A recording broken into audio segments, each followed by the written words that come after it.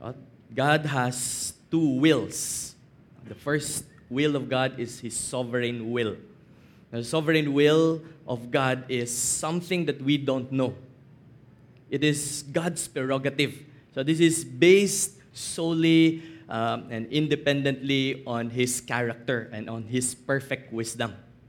Like when you were born, when you will die. So all of these things are part of God's sovereign will. And we cannot alter this. We cannot influence this. This is according to God's perfect wisdom. So we will only know God's sovereign will if it happens to pass. Now, when it happens, like for example, I don't know that I will be a doctor someday. So, but when it happened, then I know that it is God's sovereign will for me. I did not know that I will be born to my parents, and my parents will raise me up in Manila, and then we'll be settling here in Naga. So I did not have any idea on this, but I know that it is God's sovereign will because it happened. Now, the second will of God is His revealed will. So God wants us to do things, or God doesn't want us to do things. And He revealed it, or He reveals it through His Word. Like the Ten Commandments, for example. So God revealed His will for us. What He wants us to do, or what He doesn't want us to do. And so this revealed will of God, this is something that we can disobey. Now, the sovereign will of God, we cannot do anything. It's useless, it's pointless. It will be foolishness if you would ask a fortune teller to tell us our future. No one knows our future. No one knows what will happen tomorrow, later, the next day. Only God knows. But the revealed will, we can know it. And we have the free will to either obey His will, His revealed will, or disobey it. Now, would you pause with me as we commit this time to the Lord in prayer? Let's just pray. Our Heavenly Father, we just thank You for the opportunity and for the privilege to gather here as one family, as one church. Thank You for the opportunity that we can freely worship You, that we can hear from You, that we can study Your Word together. You have said that man cannot live by bread alone, but by every word that comes from You. And so, Lord, we thank You for the living bread. We thank You for Your Word. Great Shepherd, feed us today. Feed our soul. Feed our spirit.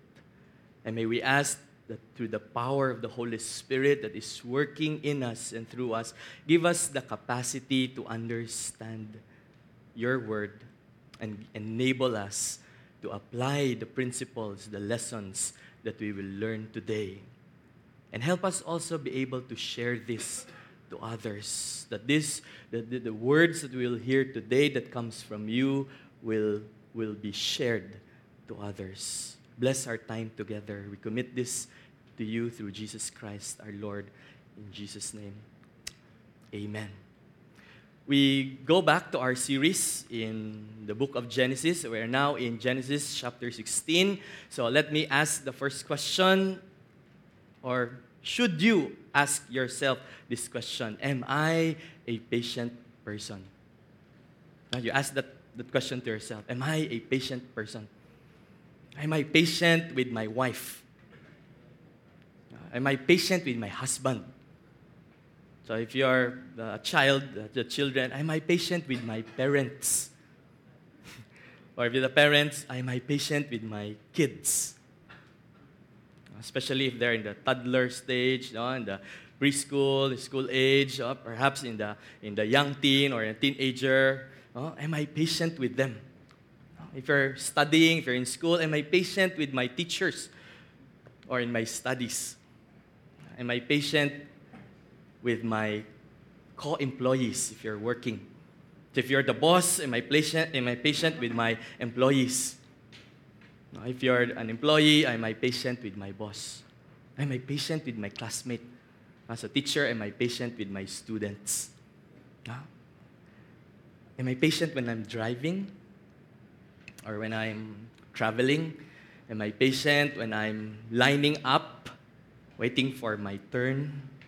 Am I patient in life in general? Also, perhaps the best person to answer this is to the person sitting beside you or a person that knows you well. So, if you may, ask someone beside you, sitting beside you, or later on, ask a very important person in your life and ask that person, am I a patient person?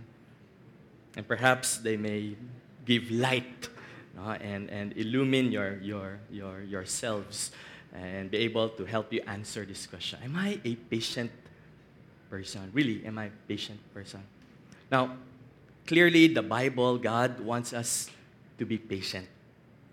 God wants us to be patient in our relationship. The Bible, God wants us to be patient with one another. But the question is, why? Why would God want me to be patient? And better yet, our text for today will give us answers on how we can develop biblical patience. Now, do you think patience is good? Do you think being patient is good? Okay, so let's learn why it is important to be patient and why and how we can develop biblical patience. First, there are 2 points I'd like to share. The first is that we must be patient as we wait on God's sure promise. So we must patiently wait. Next slide po. On God's sure promise. Richard Hendricks, you can search this, Google this in www.preachingtoday.com. That's second only to suffering, waiting. Waiting may be the greatest teacher and trainer in godliness. To Genesis chapter 16, and Moses, the author of the book of Genesis, will start this way. Verse 1. Now Sarai, Abram's wife, had borne him no children. Now we know that Sarai is Abram's wife. We know that already. And Sarai had borne him no children. And she had an Egyptian maid whose name was Hagar or Hagar. I like to pronounce it as Hagar. Remember that in Genesis chapter 12, verse 2, God gave a promise, especially for Abram. God said, and I will make you a great nation, and I will bless you, and make your name great, and you shall be a blessing.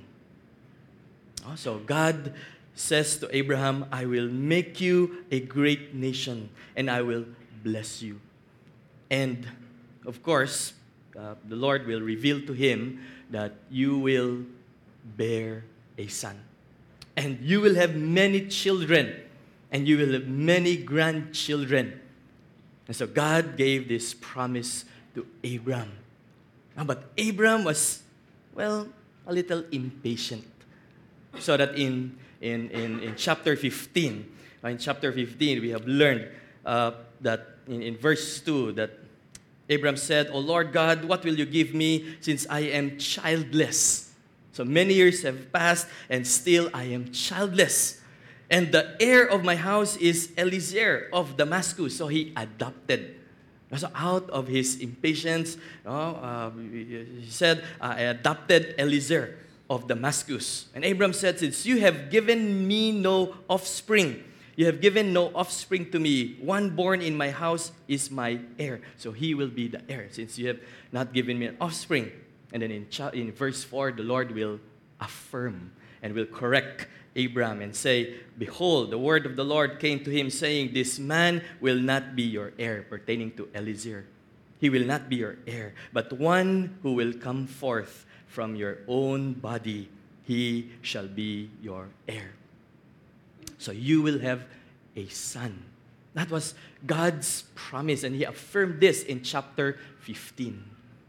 Now, 10 years or so have passed Abraham was 85 years old, and his wife Sarai is 75 years old. You know someone,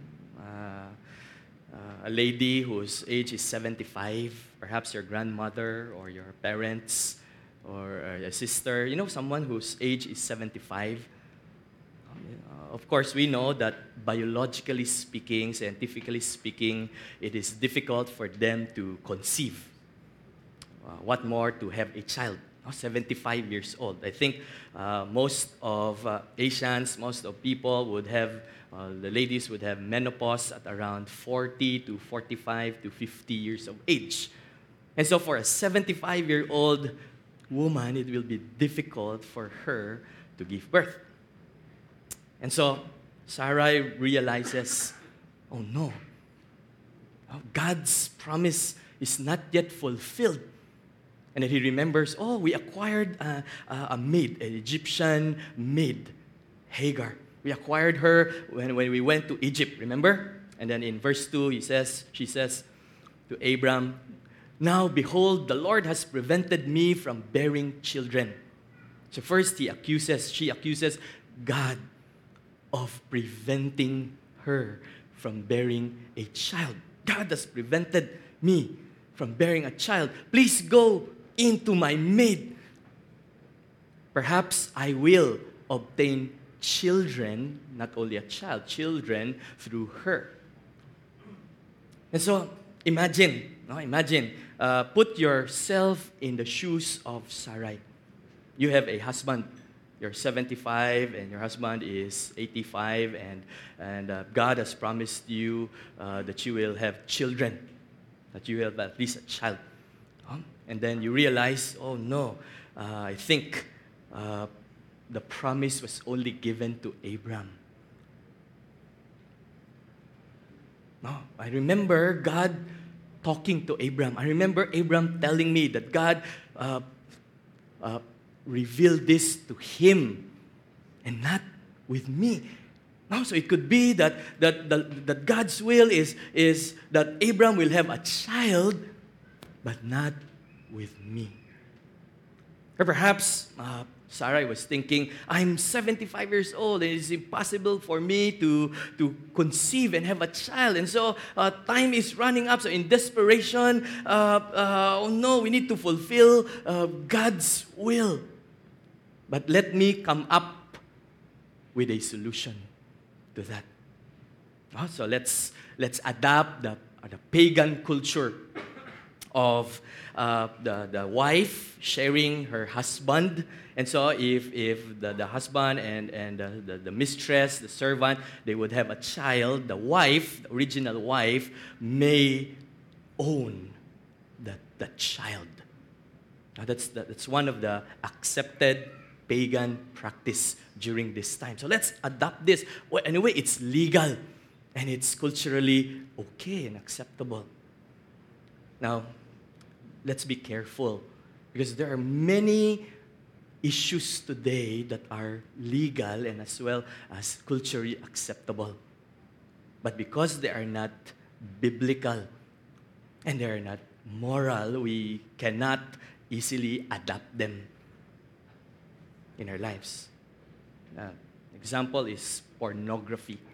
Now, pornography is somehow, well, there's really no law that prohibits anyone, to be involved in pornography. So it's out there in the market. You can easily go to these sites. No? Although it's culturally acceptable, we cannot adopt this because it's not biblical. Premarital sex or sex outside marriage could be, in our present age, be the norm. No, but since it's not biblical, we cannot adopt this in our life. However, at this point, Sarai decided to adopt this pagan cultural practice. And so she suggests to Abram, please go into my maid and perhaps I will obtain children through her. And if you think, if you put your shoes on Sarai's shoes, if you're the wife, would you do this? Would you allow your maid? No, she's young and she's pretty. She's an Egyptian and she can do belly dancing. And we acquired her. And look, go to her. Oh, take her. She's mine, but I'm giving her yours. And you can have a child or children even with her. Would you do that if you're the wife to a husband? So if you think it's offensive, no? Wow, grabe, I will not do that ever. Look at the reaction of Abraham. Abraham without second thoughts. Oh, without perhaps a blink of his eyelash. Oh, with a blink of an eye. Perhaps he's saying, sweetheart, I think that is difficult, but I will do it anyway. Okay, anything for you because you told me. I trust your wisdom. I trust your leadership. I trust your suggestion. Although it's difficult for me looking at Hagar. Okay. I'll do it. So shall we start now? And so if you're Abraham, and you're the husband, would you agree to your wife suggesting this? Oh, take her. Oh, I will not be angry. I will even prepare your room and serve you and clap my hands and cheer you and encourage you. And so if you're the husband, oh, will you? No, really. In our fleshy moment, no, can you say no to this request? Now, please, I'm desperate. And so, next, please. Ed Dobson, in an article titled "Abraham, the Lord Will Provide," writes that ignoring God, God gave this promise. But it seems that Sarai said, would realize that this promise is only for you. Perhaps it's not for me. Maybe it's for you. That's why Moses started it with Abraham and Sarai as his wife. But if we ignore God and work our problems on our own sometimes or most of the time, it will end in a bad situation or make a bad situation worse.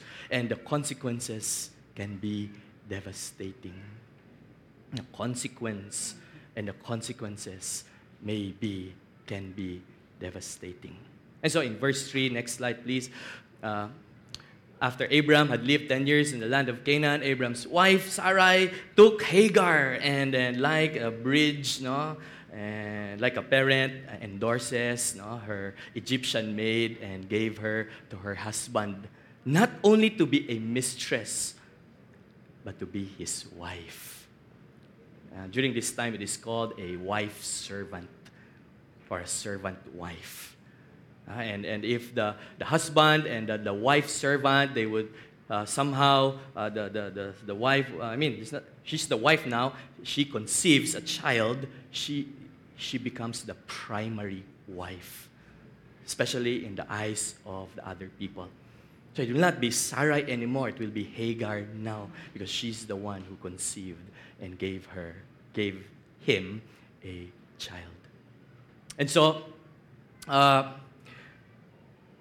Sarai tells her husband to commit adultery and polygamy at the same time. So, it seems it is similar to what happened to Eve and Adam in Genesis chapter 3.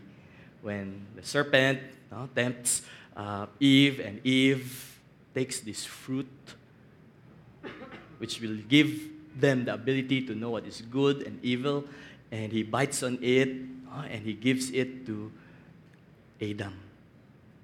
Now, this time, it was Sarai who gives Hagar to Abraham.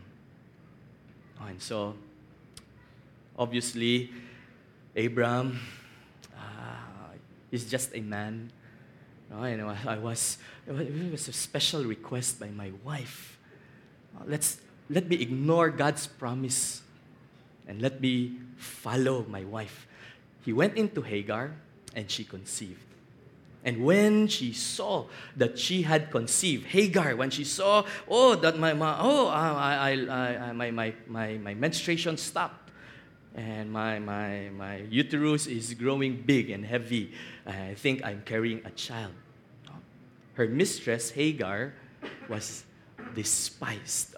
Sarai was despised in her sight. One man and two ladies, two women. And so her mistress, anger. So there was pride. I'm now promoted. I'm not a servant anymore. I'm a servant wife. And I have conceived a child. And when this is successfully born, I will be promoted as the primary wife. And so I now despise my master, Sarai. And so pride came in. Next, please, in verse 5. Sarai said to Abram, "May the wrong done me be upon you, anger." Dati, parang it's like a traffic signal light, green, go. Okay, you can go, you can do whatever you want. Now it's like stop, like a volcano erupting with red lava, and I'm so angry, and I resent, and I'm bitter, and I'm mad at you. Remember, you are the husband. You are supposed to be the father. You're supposed to be the leader of this home. I gave my maid into your arms. But when she saw that she had conceived, look, I was despised in her sight. So, even includes God in the equation. May the Lord judge between you and me. Who is at fault? May God judge you. And me also. But, well, I gave her to you, but it was you who consummated, who agreed eventually. And then in verse 6, that Abram said to Sarai, "Let me wash my hands." I'm only not passive when you gave her to me. I am washing my hands right now of guilt and whatever. Behold, your maid is in your power to do to her what is good in your sight. And so Sarai, with her anger and bitterness, she treated her harshly. You know the word harshly? I learned that it was also the same word that was used when the Egyptians harshly treated the Israelites when they were slaves. And what does this harshly, how would this look like? Perhaps I will not let you eat for weeks.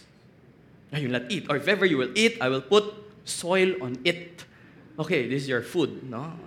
You eat it with sand or with the droppings of the animals. Or it could be physical. Mistreatment or harsh treatment.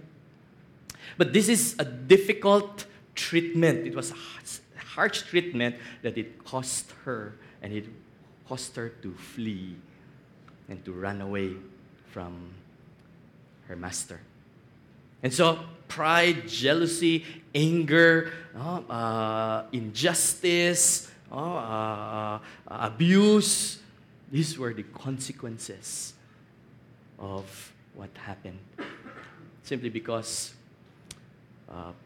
they were unable to patiently wait on God's sure promise. Next, please. So how did Abram and Sarai fail? Because it could be also how we can fail. Abram and Sarai failed when they doubted God and His promise. That is also how we can fail. The moment we doubt God and the moment we doubt His promise, we can also fail. Now, they also failed when they made a harsh and a hasty decision without consulting God, without seeking, without praying for God's wisdom or guidance. Now, we make many decisions, I know, in our lives, in your business, in your career, in your family, in your relationships. You make numerous decisions. And so, how do we decide on things? Well, sometimes when problems come, I experience this as well. My instinct, my default, my natural tendency is to ask myself, what can I do? What can I do to solve this problem? That's my default, that's my instinct. So if there's a problem, financial, what can we do to solve this problem? We need to pay a certain bill in the next few days. What can we do? What can I do to solve this problem? That's sometimes our instinct. To look in ourselves, to find in ourselves the capacity to solve a particular problem. Now, I don't know with you, but this text spoke to me clearly that I must consult God first. So instead of saying, what can I do to solve this problem? The Word of God is saying to me, change your mindset, change your perspective, change your attitude. Instead of asking, what can I do to solve this problem? Why not ask, what does God want me to do to solve this problem? Instead of asking, what can I do to solve this financial challenge or this relational problem or this health issue? What can I do? No? Instead, say or ask, what is it that God wants me to do to solve this problem? Next, please. So Sarai treated her harshly and she fled from her presence. Sometimes we react to problems by running away from our problems. We run away, we turn our back, we ignore, we deny that the problem exists. Just like Jonah, he ran away. Just like the prodigal son, he ran away. Adam and Eve, they ran away. When they realized they committed a sin, we tend to flee. And so she fled from her presence. Next, please. Now, the second point, the second principle that we can apply is to patiently watch God sovereignly perform. Not only to patiently wait for God's sure promise, but when God is now acting, when God is now performing, when God is now intervening, when God is now doing His sovereign will, we must still be patient at this point. Sometimes God says, wait. Well, sometimes the answer would be immediate. But sometimes the answer to the question, Lord, what do you want me to do to solve this problem? Perhaps there may be no immediate answer. And you need to wait on that. But when God already is in the move, is now intervening, we can still patiently watch. And so let's look at verse 7. In verse 7, now the angel of the Lord found her by a spring of water in the wilderness, by the spring on the way to shore that is going to Egypt, because that's his territory. That's her territory. Verse 8. And then he said, Hagar, the angel of the Lord says to Hagar, Hagar, Sarai's maid, where have you come from and where are you going? By the way, this is not a question of ignorance. The angel of the Lord knows why, knows where she's going, but the angel of the Lord was asking this so that Hagar will have a chance to confess, to open up, to say, to express, not to verbalize her predicament. And she said, I am fleeing from the presence of my mistress Sarai. No reason at all. Now, this is, by the way, the first time in the whole Bible. Genesis is the first book. This is the first time that the angel, next please, of the Lord was used. Angel of the Lord. And so many Bible scholars believe that this is not just an ordinary angel. Our idea of an angel is someone who is flying, wearing white robe or with wings, and then with a halo. No, many Bible scholars believe that this is the pre-incarnate Christ. This is Christ. This is the Spirit of Christ. And so look at how the angel of the Lord speaks in the first person, and he speaks with authority. And later on, she will call him Lord. And she says to her, return to your mistress and submit yourself to her authority. Return to your mistress. Return, go back. Don't just go back, submit yourself to her authority. By the way, this is not about if you're a physically abused wife, you go back to your husband. No, it's not about this. This is about saying to Hagar, humble yourself and trust in me. Now, I'd like to think, personally, this is me personally speaking as I meditate on the Word of God. This is me. This is not inspired. This is not biblical. But for me, I think that God wants the son, the child of Hagar, to have a father. To have a father. Now imagine if Hagar would by herself raise up this child.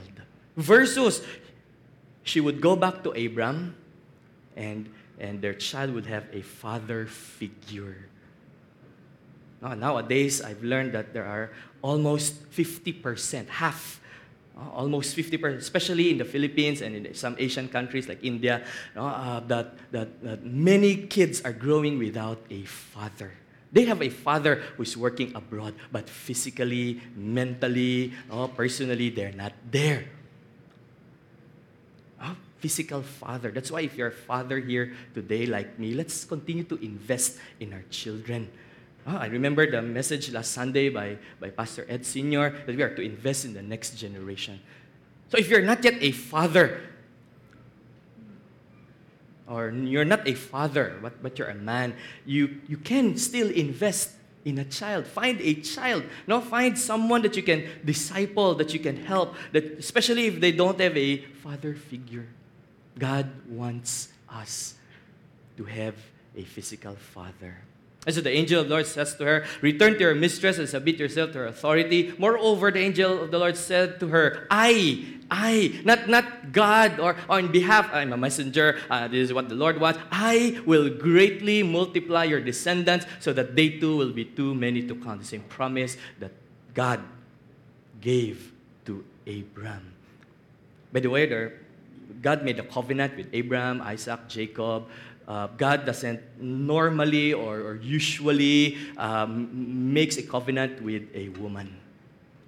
But it is one covenant that God makes with a woman. In verse 11, the angel of the Lord said to her, further, behold, you are with a child, a prophecy, and you will bear a son, and you shall call his name Ishmael, a command. And because the Lord has given heed to your affliction, next please, he will be a wild donkey. He will be free. The word wild has something to do with free. He will be free. He will not easily regard laws and rules and regulations. He will want to do what he wants. He is free. His hand, his strength, his force, his hand will be against everyone, and everyone's hand will be against him. So there will always be a constant war, a constant friction, a constant disagreement. And so we know that he will live to the east and all of his brothers, and this Ishmael will be the forefather of our brothers, who are Arab and Muslims. So there will always be a continuous disagreement between the child of Ishmael, the descendants of Ishmael, and the descendants of Isaac, the Israelites. And so this was the consequence. But look in verse 13. Then she called the name of the Lord who spoke to her. You are a God who sees. We have a God who hears. We have a God who sees. She called the name of the Lord. And he calls this angel, the Spirit of the Lord, the pre-incarnate Christ, as a God who sees. For she said, have I even remained alive here after seeing him? And in verse 14, therefore the well was called Bir Lahai Roi. It's between Kadesh and Bered. Bir Lahai Roi means that the living one Next, please. The living one, the well of the living one. Next, please. Is or sees me. The well of God, the living one, sees me. And so, how did this end? Did Hagar obey the Spirit, the angel of the Lord, God? Did she obey God? Did she go back to Abram and fulfill and obey the command of the angel of the Lord? In verse 15, it ends this way. So Hagar bore Abram a son, and Abram called the name of his son, whom Hagar bore, Ishmael. It was Abram. So I believe that Hagar went back, and she tells the story to Abram. I met the Lord. I even made a covenant with him. And this is what happened. And he wants us, you, to name this son, this child, Ishmael. And so Abram called their son, his son, Ishmael. Now, Abram was 86 years old when Hagar bore Ishmael to him. Let me conclude by saying that there are sins. Next, please. There are sins that will have long-lasting consequences. Yeah. So you do this sin in a matter of minutes. The consequences may be lifetime. The pain, the hurt, the memories of it, it will haunt you. The frustration, or yung sana hindi ko na lang ginawa. But here's the hope, brothers and sisters. We have hope. In the midst of sinfulness and oppression, sinfulness with Hagar, with Sarai, with Abraham, in the midst of oppression, particularly with Hagar, God's love, His mercy, and His grace was made available. God Himself pursued Hagar. It's available. This is the hope that we have. We have the war going on in Marawi. Now we have an earthquake that our brothers and sisters experience in Leyte. No, some of us here are hurting. Some of us here are physically sick, physically tired. You feel oppressed. You're in a difficult situation because of sin. This is the hope that we have. In the midst of sinfulness, in the midst of oppression, God's love, mercy, and His grace is available. And while we are still sinners, God gave His one and only begotten Son, Jesus Christ, and His ultimate expression of His love and His mercy and His grace that we don't deserve because of our sins is to be saved, to be freed, to have eternal life, to live, to have a chance to live an abundant life, a changed life, a different kind of life through Jesus Christ. And these brothers and sisters, the reason why we are here today. That's why we celebrate. Now we clap our hands. We are joyful. We are not mourning. But to balance it, there are also others who needs Jesus in their life, or else they will continue to experience the oppression, and perhaps they will continue to experience the consequence and the consequences of sin. And they're out there dying and perishing. But God loves them so much. And God loves us so much and gives us this responsibility, this great opportunity to be able to share to them God's love. And so how do we do this? Let's say you're in a situation, your patience will be tested. What we can do is to pray and ask God for patience.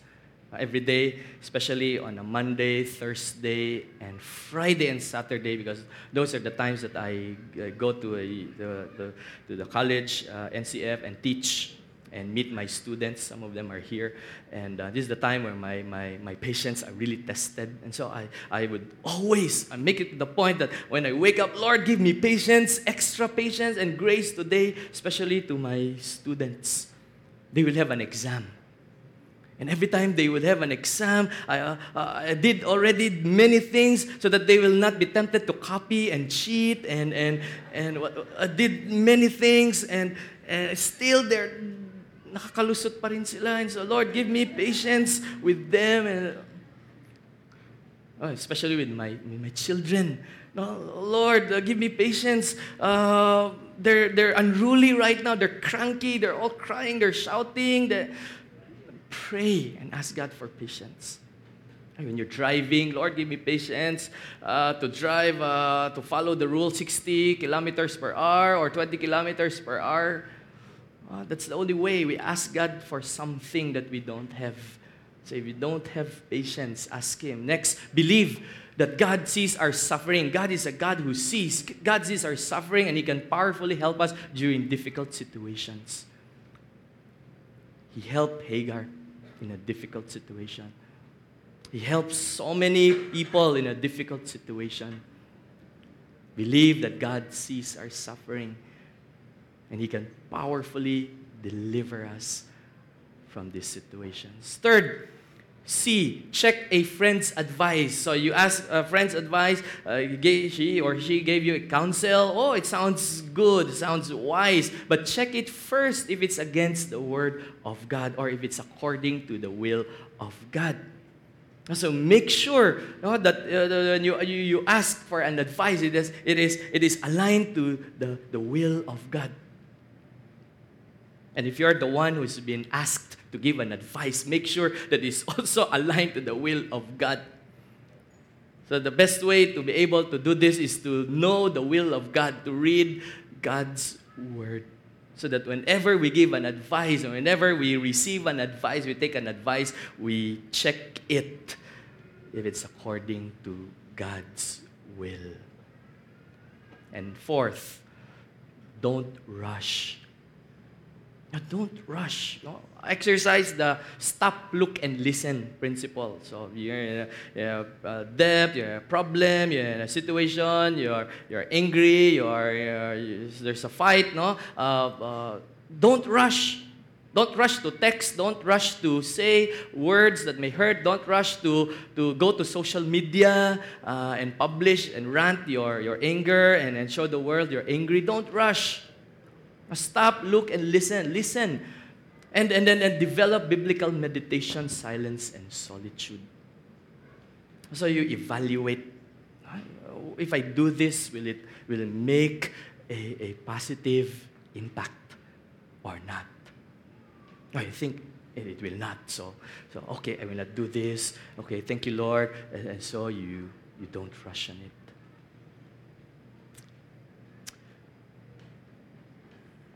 We need to be patient. God promised that Jesus will return. Jesus will come back. No, but He's not yet returned. Where is Jesus? I need Him right now. Some are praying, Lord, please come back now. And when God is in the move, God is working, God is intervening, we must also patiently watch things, events unfold. Brothers and sisters, I'm excited that if we really pray for patience and develop biblical patience, imagine our community, imagine our church, imagine our families, imagine our world if we apply biblical patience. So we bow down in prayer. Our Heavenly Father, our triune God, who is present not only in the past, not only here, but also in the future. A God who hears and sees everything all at the same time. Lord, I don't know my brothers and sisters who are here today. I don't know their personal situations, but I am thankful that you are a God who knows them. And you are a God who sees them. And you are a God who can intervene in their situations, in their issues, even today. Thank you because your word is a lamp unto our feet and a light unto our path. And that you have revealed these things not to frustrate us, not to harm us, but to grow our faith, to seek you, to desire you, and to love you more. I pray for my brothers and sisters who are here today. Perhaps they are representing loved ones, friends, and families who are in the bondage of sin and the bondage of oppression. Lord, I pray that you will reach out to them in your personal, special way, according to your will. And I pray, Lord, in behalf of my brothers and sisters, that you break the bondage of sin in their lives and you lift them up from their difficult situation, whatever situation they're in right now. But in the process, Lord, allow us to continue to wait on you, to grow our faith on you, and to look upon you, not on ourselves, but on what you want us to do according to your will. So bless my brothers and sisters, their businesses, their families, their work, whatever they're doing, Lord, I pray that we will do these things not for ourselves, but for your glory alone. And as we go out from this place, dismiss us with your blessing. And in the midst of sinfulness and oppression, we have Jesus Christ, your Son, our hope, who is victorious, who is won over death and over sin. Allow us, Lord, to draw near to you on a day-to-day, moment-to-moment basis. And allow to experience the peace, the joy, the satisfaction that you have in store according to your will to those who obey. This is our prayer with gratitude, with faith, and with humility through Jesus Christ, our Lord and Savior. Amen. God bless us all.